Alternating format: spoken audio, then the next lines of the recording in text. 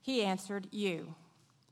Then he mustered the servants of the governors of the districts, and there were 232. And after them he mustered all the people of Israel, 7,000. And they went out at noon while Ben-Hadad was drinking himself drunk in the booths, he and the 32 kings who helped him. The servants of the governors of the districts went out first. And Ben-Hadad sent out scouts, and they reported to him, "Men are coming from Samaria." He said, "If they have come out for peace, take them alive. Or if they have come out for war, take them alive."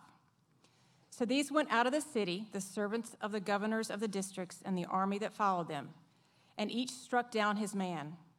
The Syrians fled, and Israel pursued them. But Ben-Hadad, king of Syria, escaped on a horse with horsemen. And the king of Israel went out and struck the horses and chariots and struck the Syrians with a great blow. Then the prophet came near to the king of Israel and said to him, "Come, strengthen yourself and consider well what you have to do, for in the spring the king of Syria will come up against you." And the servants of the king of Syria said to him, "Their gods are gods of the hills, and so they were stronger than we. But let us fight against them in the plain, and surely we shall be stronger than they. And do this, remove the kings, each from his post, and put commanders in their places, and muster an army like the army that you have lost, horse for horse and chariot for chariot. Then we will fight against them in the plain, and surely we will be stronger than they."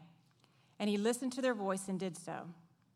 In the spring, Ben-Hadad mustered the Syrians and went up to Aphek to fight against Israel. And the people of Israel were mustered and were provisioned and went against them. The people of Israel encamped before them like two little flocks of goats, but the Syrians filled the country. And a man of God came near and said to the king of Israel, "Thus says the Lord, because the Syrians have said, 'The Lord is a God of the hills, but he is not a God of the valleys,' therefore I will give all this great multitude into your hand, and you shall know that I am the Lord." And they encamped opposite one another 7 days. Then on the 7th day the battle was joined, and the people of Israel struck down the Syrians, 100,000 foot soldiers, in one day. And the rest fled into the city of Aphek, and the wall fell upon 27,000 men who were left. Ben-Hadad also fled and entered an inner chamber in the city. This is God's word. Good morning once again. I'm Howard Brown, the pastor here at Christ Central Church. And as we continue in the book of Kings, last week we saw how the grace of God covered and kept a depleted, depressed, and faith-worn prophet, Elijah. This week, one of the bad guys, or one we would consider on the bad side from the last 2 chapters, King Ahab, becomes the protagonist, or the good guy this week, sort of, basically. I don't know whether you remember, but King Ahab at this point is the current king of Israel, the northern kingdom, who wimped out and gave in to worshiping the gods of his strong-willed evil queen, Jezebel. So turned and twisted and confused in his leadership of his people, a people who were called to worship the one true God of the Bible, Ahab turns out to be a flipped out and flaky kind of leader. He is caught in between his fear of losing his place as king, losing the kingdom he's over, and angering the queen he's married to. His problem is like a lot of us here.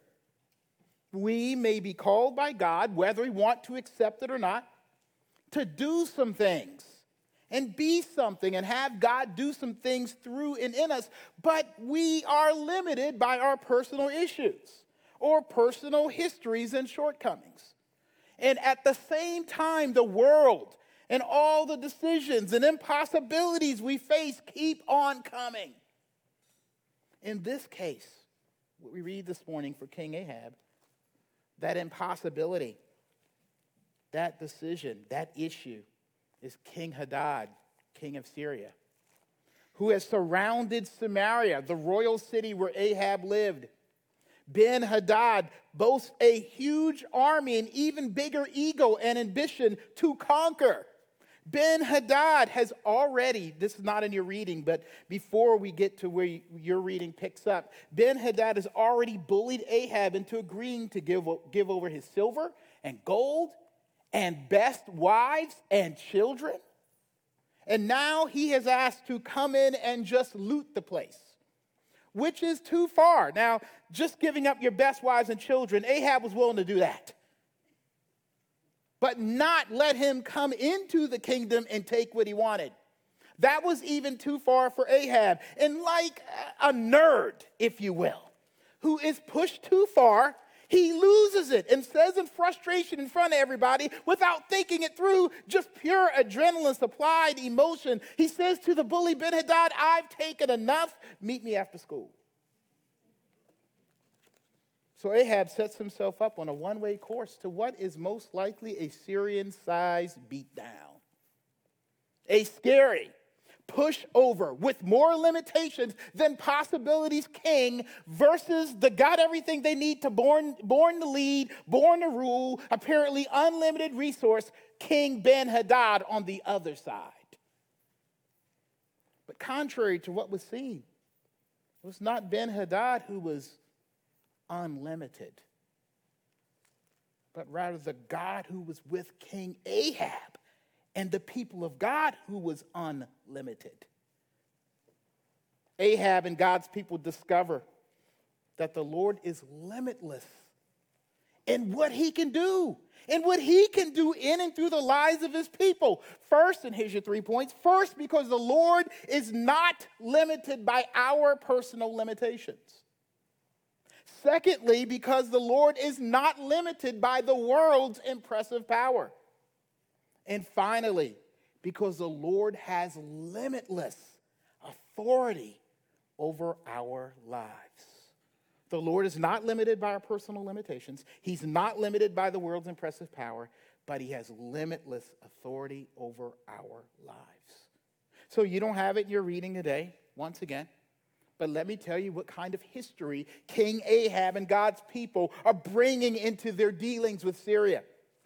This is, again, the same King Ahab who agreed to give up his best wives and children to King Ben-Hadad. And the same Ahab who was afraid before his own wife and queen and let her run him and her agenda through him on the kingdom. He's the same Ahab who wouldn't listen to God's voice from Elijah. But not only did Ahab have a spotty history, the people of Israel as a whole did too. These are the same people who were indecisive about who they were. Are we the people of God or not? Indecisive about who they should worship, who were flaky in their identity and sense of worth, and they let the world use and abuse them, and they went. They have a history of going wherever the newest and greatest and most powerful thing was. They were political patsies. This is the same Israel in a petty civil war with their brothers and sisters in the south side of Israel. So, not only did Ahab and Israel come with a personal and community history that said they had a limited resume to become the world beaters that God would ask them to be, they also had all sorts of shortcomings and flaws. Look with me at verse 13 in your reading today. It says, "And behold, a prophet came near to Ahab, king of Israel, and said, Thus says the Lord, have you seen all this great multitude? Behold, the Lord is saying, I will give it into your hand this day, and you shall know that I am the Lord. And Ahab said, By whom? He said, Thus says the Lord, by the servants of the governors of the districts. Then he said, Who shall begin the battle? And the prophet answered, You. Right? Then he mustered the servants of the governors of the districts, and they were 232. And after them, he mustered all the people of Israel, 7,000. There's only one way to describe Israel and King Ahab at this point. They ain't ready, right? They ain't ready for the big time. When you read this passage just for itself, just that little bit, you would say they need to go back to D-League play, right? They need to be sent down to the minors because it looks like they're going to get majorly blown out, right? Ahab's response reveals that, guess what? Israel doesn't have a big enough standing army, special force trained army to take on the Syrians. Ahab doesn't have any Navy SEALs to send in first to weaken things. He just got some pitchfork carrying, ashy knuckles, strong from eating cornbread kind of brothers, right? They just regular, right? Not regular, regular, right? How did James Brown say? They don't know kung fu, they know crazy. And that might be funny in a song.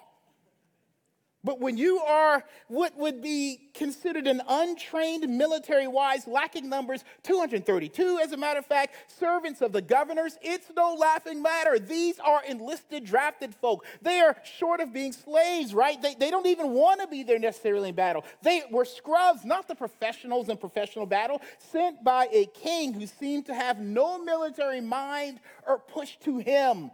Look at his response to the prophet. Who shall begin the battle? The prophet should have said, I don't know, man, you make the big bucks. You should be able to make the big decisions. You, right? What do you think this is, right? Ahab is not who you want leading your company or running your empire or even your small business. He needs to get an MBA or something. He lacks some team leadership qualities. He's not just undegreed. He don't have it, man. He's limited by his ability to keep his kingdom, his people on the level, much less take them to the next level, out from under oppression and into the freedom and prosperity God would have them to have. This room is filled with Ahab types and servant of governor kind of folks. And at least Ahab kind of ways, right?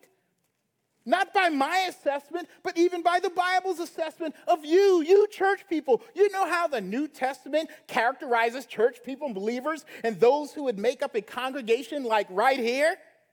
Regardless of what awards you have on your wall or what degrees you have or how successful you are, all in all, the apostle summarizes us by saying, the apostle Paul in the New Testament summarizes us by saying this.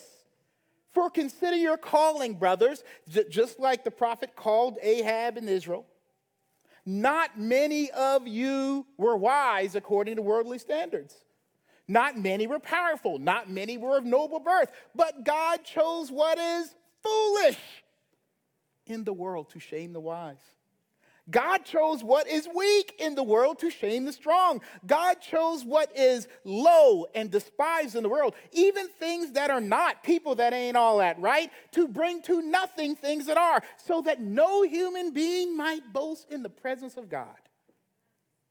In fact, it gets worse. The Bible rats us out and goes on to say, see, we don't talk about this, right? We don't wear the church shirts with this verse on it, right? We ain't wise. We the foolish ones God used. Weak person running around, yay, glory to God. We don't have those T-shirts. We don't have those bumper stickers, right? We don't have the bumper stickers with the thumb going down. But maybe the finger pointing up, right? In fact, the Bible rats us out and goes on to say, God's people, church people, save people, right? Save, filled with the Holy Ghost, all that kind of stuff, right? Should not be deceived about their own histories. Oh. The Apostle Paul taught that church people, on the average, have all been and have struggled in the recent past being sexually immoral, idolaters, adulterers, manipulators, and users of people, and greedy, and drunkards, and revelers, wild and out of control, swindlers, or been damaged by someone else like that, mistreating or abusing you. You are the kind of people who should fall short in being the kind of people God would do anything through or with. Everyone comes into this God thing and world with all sorts of personal limitations. Historically, right? Socially, physically. Some of us have no swag, right? You don't look that good. You ain't cool. You don't know how to dress, right? You don't have what the world looks and say, yeah, right? The Bible has good news. That somehow, though you might be limited in your call by God, for whatever reason, to be a wife, a mother, especially today a mother, right? To be a community changer, to take responsibility and go to war for the poor and oppressed, that God the Lord is not limited to be able to make and do things that accomplish his plans and kingdom through and in you. Verse 19 says this, is what happened and what a limitless God does through people with personal and historical limitations. Look at verse 19. So these, right, the limited people of Israel, went out of the city, the servants of the governors of the districts and the army that followed them. And each struck down his man. The Syrians fled and Israel pursued them. But Ben-Hadad, king of Israel, escaped on a horse with horsemen. And the king of Israel went out and struck the horses and chariots and struck the Syrians with a great blow. The victory they had back then shows that God's Spirit works and in and through and despite what we can't bring and do bring to the table in doing and being what God would have us to do and be. In all kinds of circumstances in life. I am just going to use this one for Mother's Day and honor you mothers. Or those with mothers, right? I know how it is for my wife. That sometimes she's the mother of 3 kids. Right? 3. No, you see? With me being the oldest. With some of my mental and floppiness and foolishness and poutiness, she's burdened down by 3 men, right?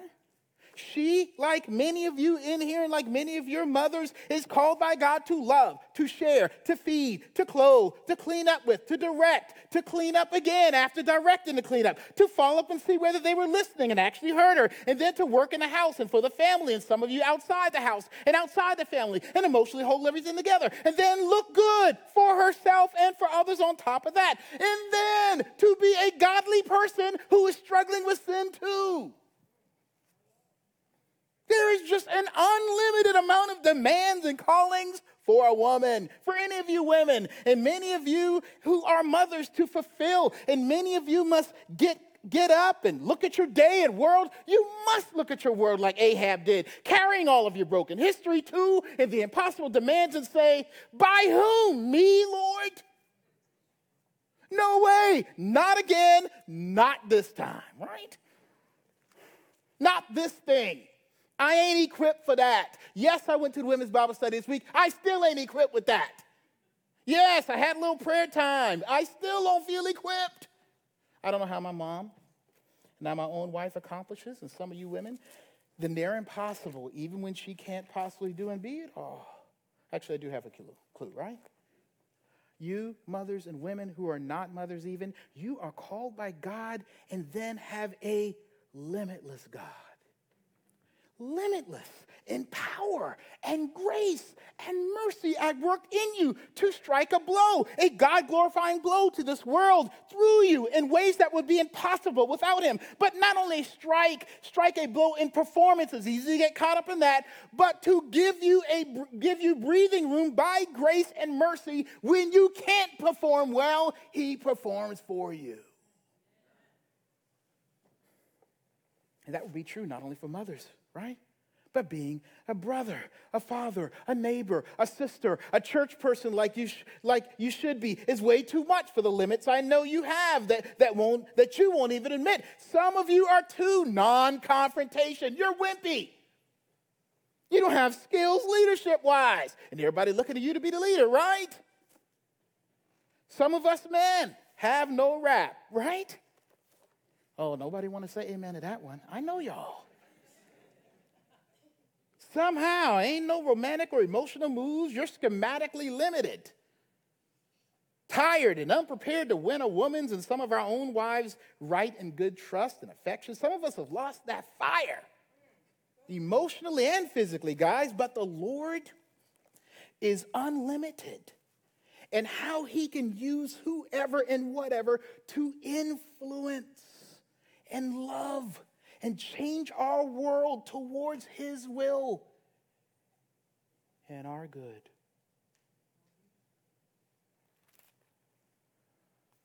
But sometimes things seem too impossible around us and against us out in the world.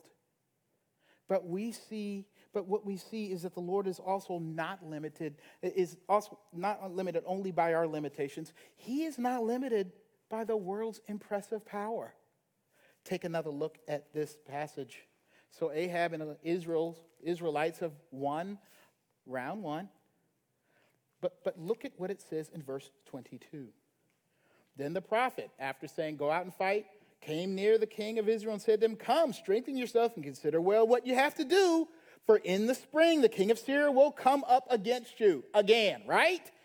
And the servants of the king of Israel, and the king of Syria said to Ben-Hadad, their gods are gods of the hills, and so they were stronger than we.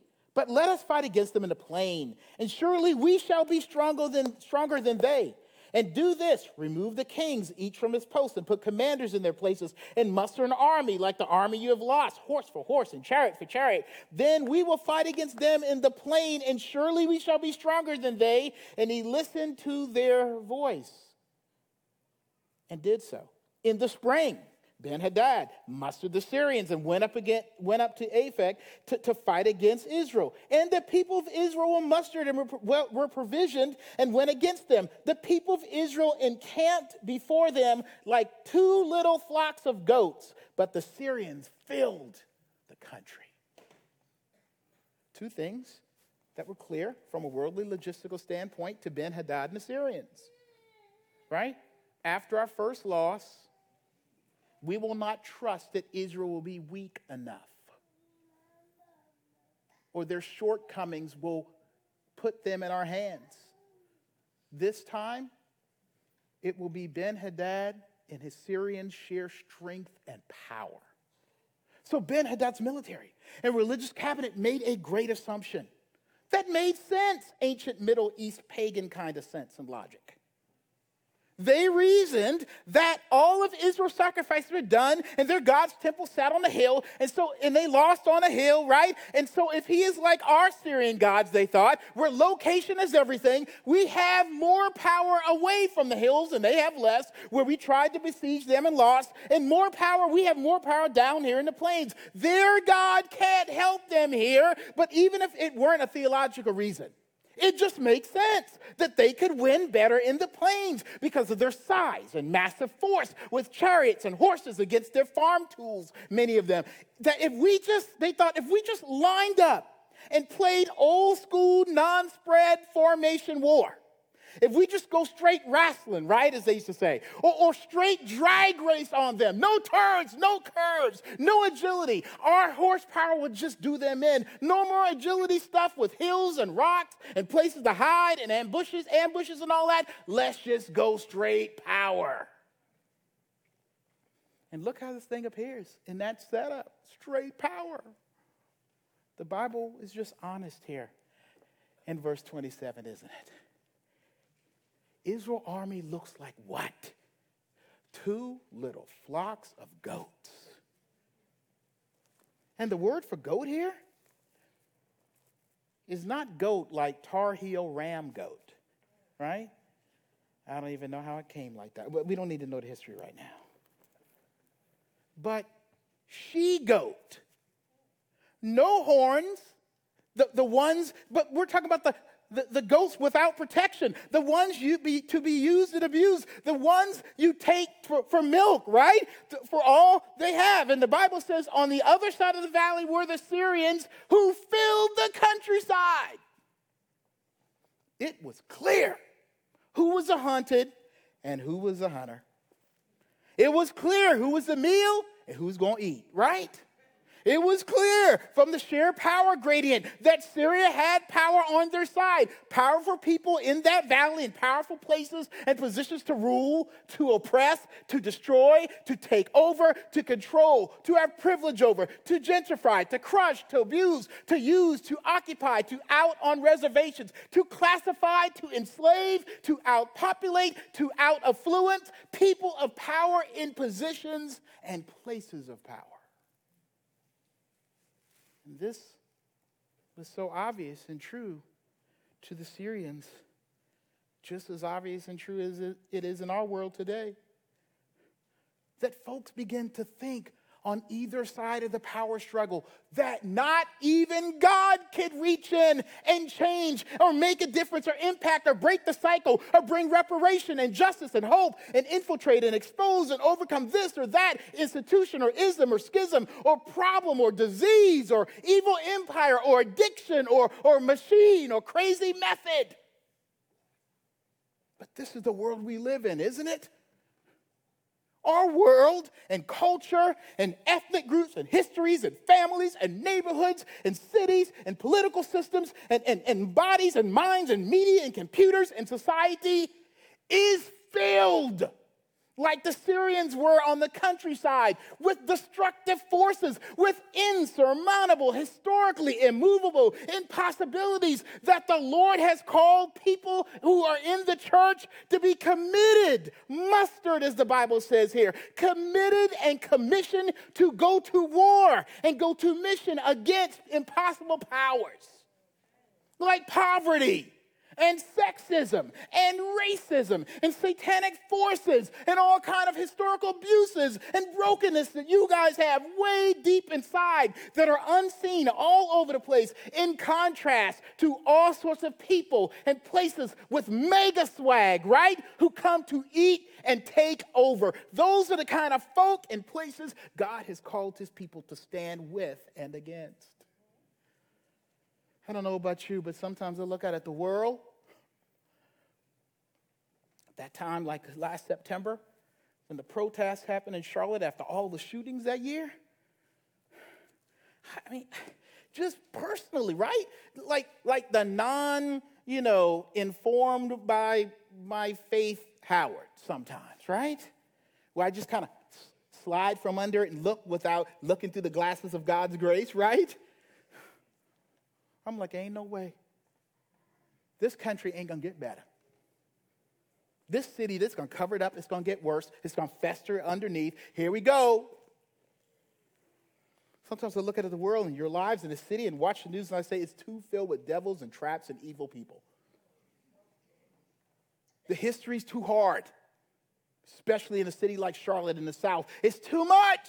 The power and the money's already settled, y'all. The percentages haven't changed in years. With power and influence and affluence and influence, I can't help but think as I look at it, that things aren't ever going to get any better for women, for children, for the poor, for my own greedy heart, because I want to have something too.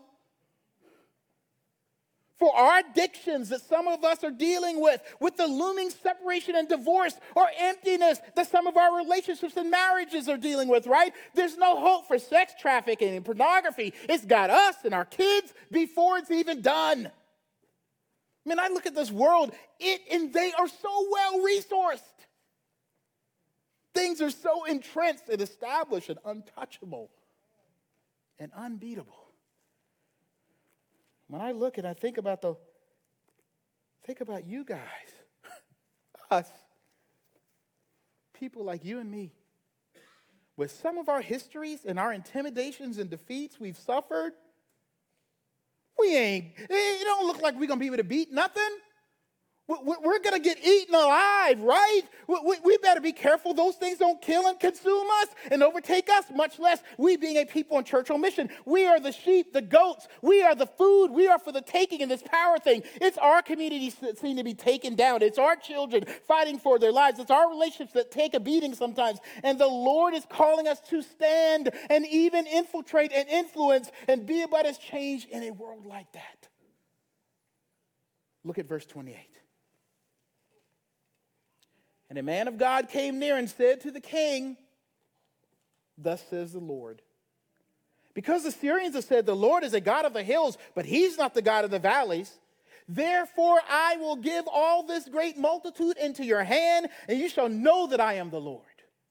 And they encamped opposite one another 7 days. Then on the seventh day the battle was joined, and the people of Israel struck down the Syrians, 100,000 foot soldiers in one day. And the rest fled into the city of Aphek, and the wall fell upon 27,000 men who were left, and Ben-Hadad fled too.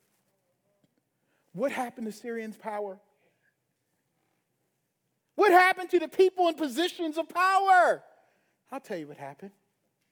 They face a Lord who was not limited by their show of power, by their place, by their people, by their might, by their huffing and puffing, by their type A hunger, by their belief that they had it all figured out. They thought God is nowhere to be found on Wall Street or their street or hasn't stopped them yet. But the Lord had all authority and power wherever they were.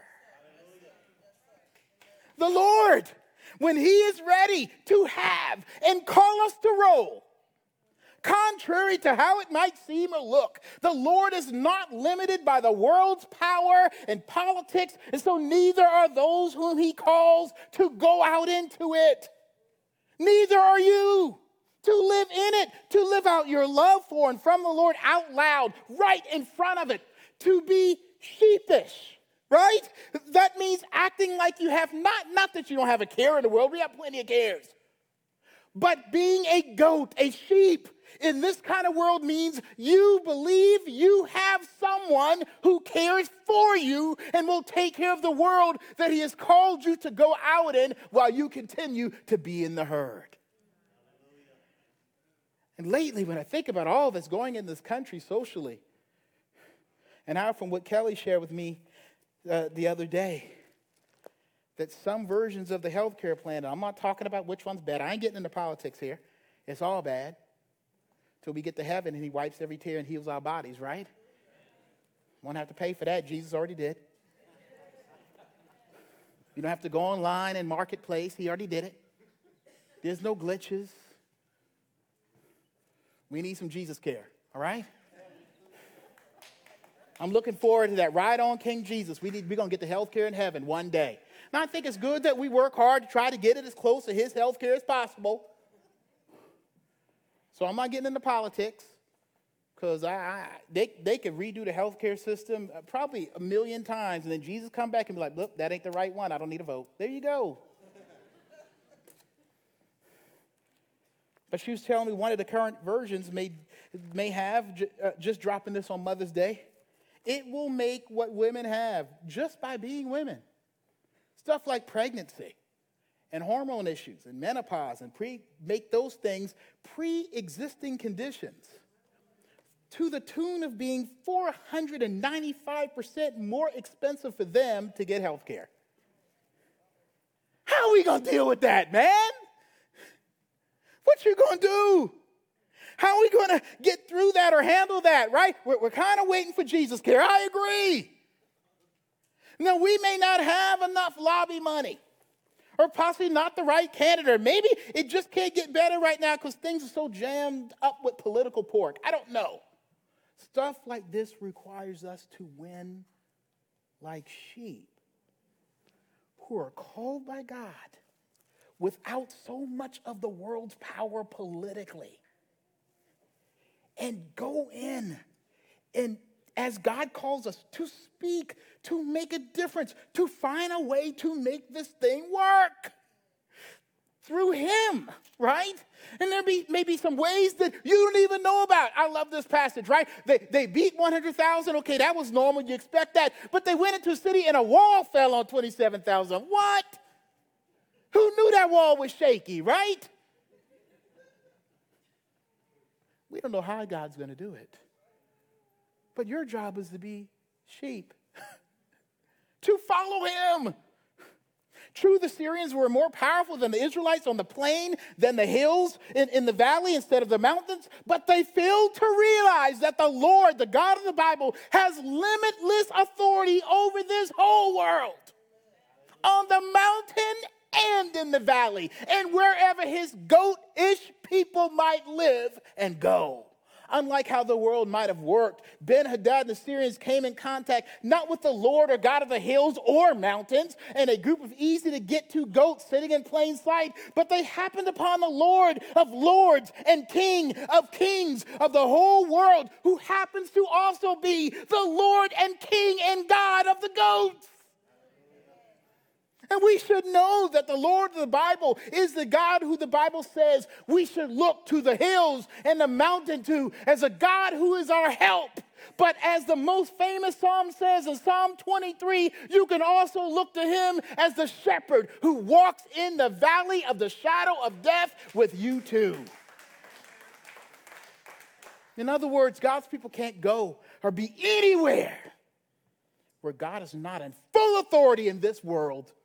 And that is anywhere and everywhere against anything. There is never any place or any position near or under or before or any person of power where God's power for his purposes through his people can be limited. And so it doesn't matter where you are, up or down, high or low, under or on top of. Hear this warning and hear this hope.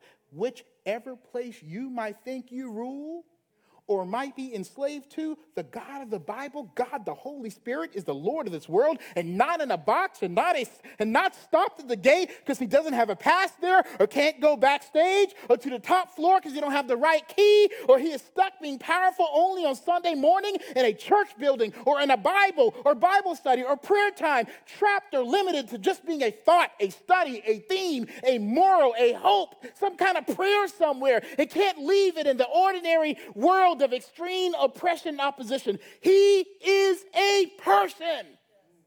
The divine, all-powerful person who is omnipresent, omniscient, omnipotent, and all things and people are inescapable from him and what he wants to do or not do. We see this picture in verse 27. Israel looked like two little flocks of goats. It should have been a scary sight to Ben-Hadad and the Syrians. Two little flocks of goats. Because being the people of God, it meant this. They had heard and received the words of God for their limitations. And that the life, love, and power of God was with them. What verse 27 calls provisions. And we see these provisions in part each time they went into battle. Verse 13, and then in verse 22, and then again in verse 28, if you want to look at it quickly. It was always the word of God, right? The voice and leading of the Lord that defined and led them despite their limitations and the powers they faced. But along with the word being there, if they are herded up for battle, gathered by God's word, it meant that the shepherd himself was there. Not only his voice, but his powerful presence. Those limited people who looked like a herd of vulnerable she-goats that day were standing under the word and presence of God's limitless authority. When you become a child of God, and I hope more of you would today, wherever you might be, how weak a position you might find yourself in, or how powerful the forces around you might be, you no longer have your own limited sense of authority over your own life. Did you know that? You are a goat. Yes, that's good today. If someone else calls you a goat, slap them. But goat is good today. Which means your word and your history and your limitations and the world's powers around you are not the determining factor. Your life is no longer ordered or determined by your limitations or your broken history or your weaknesses or your vulnerabilities or your insecurities, who your mom and daddy are or weren't, or your bank account and what it looks like, or like Miss Seeley said in the Color Purple movie, right? Whether you black, ugly, a woman, none of that has ultimate authority over you, because not only are you here, but he, the Lord, is here. And his word and powerful work of God concerning you is here with you. What the Lord has promised in doing, what he's calling out to you as the shepherd, calling out to you, and how he has made himself seen and known in your life is the determining factor.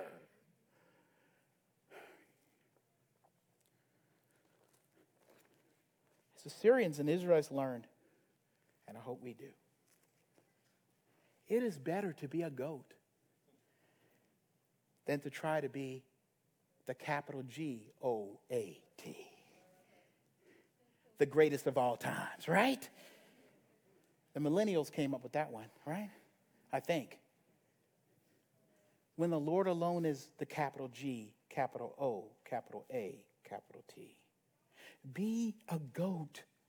Small letters. Be those who look to the limitless love of God to keep us, to be our shepherd, to be our shield, to be our savior through impossible situations, circumstances that we face in this world. Stop trying to be the capital G-O-A-T in your relationships and on your job and in being a mother today or a community activist is going to transform the community and become a small goat who is engaging and facing their marriages and relationships and family and children and community and mothers and fathers in the herd and flock of God. You see, this she-goat herd flock thing is not a description of their weakness. This is a description of the unlimited life that people who are like goats have because of their Lord. See, Ben-Hadad's advisors turned out to be dead wrong.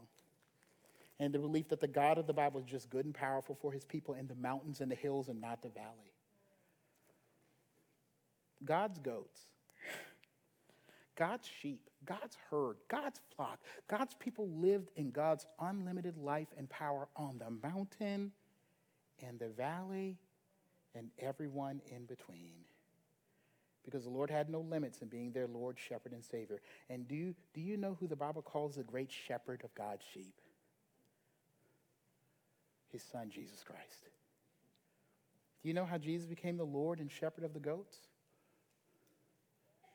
He became a goat. Didn't he? A scapegoat for our limitations. And before this world's evil powers, he came like a lamb led to slaughter by living in the plains and valleys of our earthly existence.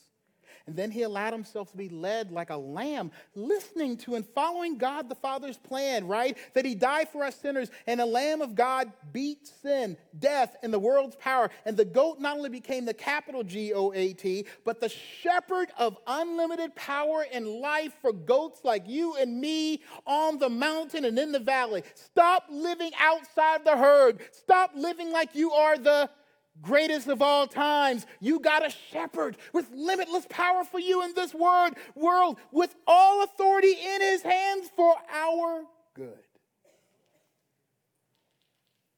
The Lord Jesus gives and is the unlimited life of goats for people like you and me in this world.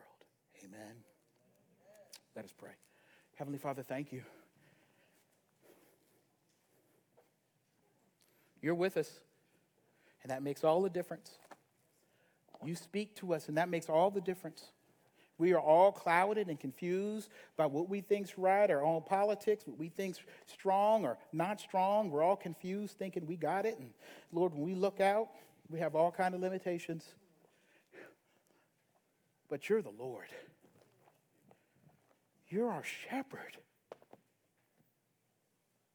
Your voice is with your people. Help us to hear it. Help us to follow it. Whether we're on the mountain today or way down in a dark valley, you're with us. This we pray. Lord, we also pray, for those who are not in any kind of flock, no kind of herd. They have no shepherd. They have no identity. They have no hope in the world right now. Bring them into the fold, Lord. Let them hear Christ's voice. The Bible says there's two things that make a sheep. The sheep hear his voice, and the shepherd lays down his life for the sheep. Lord, I pray that the folk would hear your voice and then believe the gospel that Christ came to die for their sins. Remind those of us who've been walking with you for a while and forgot. We've been out there trying to be the greatest of all time. We pray this in Jesus' name. Amen.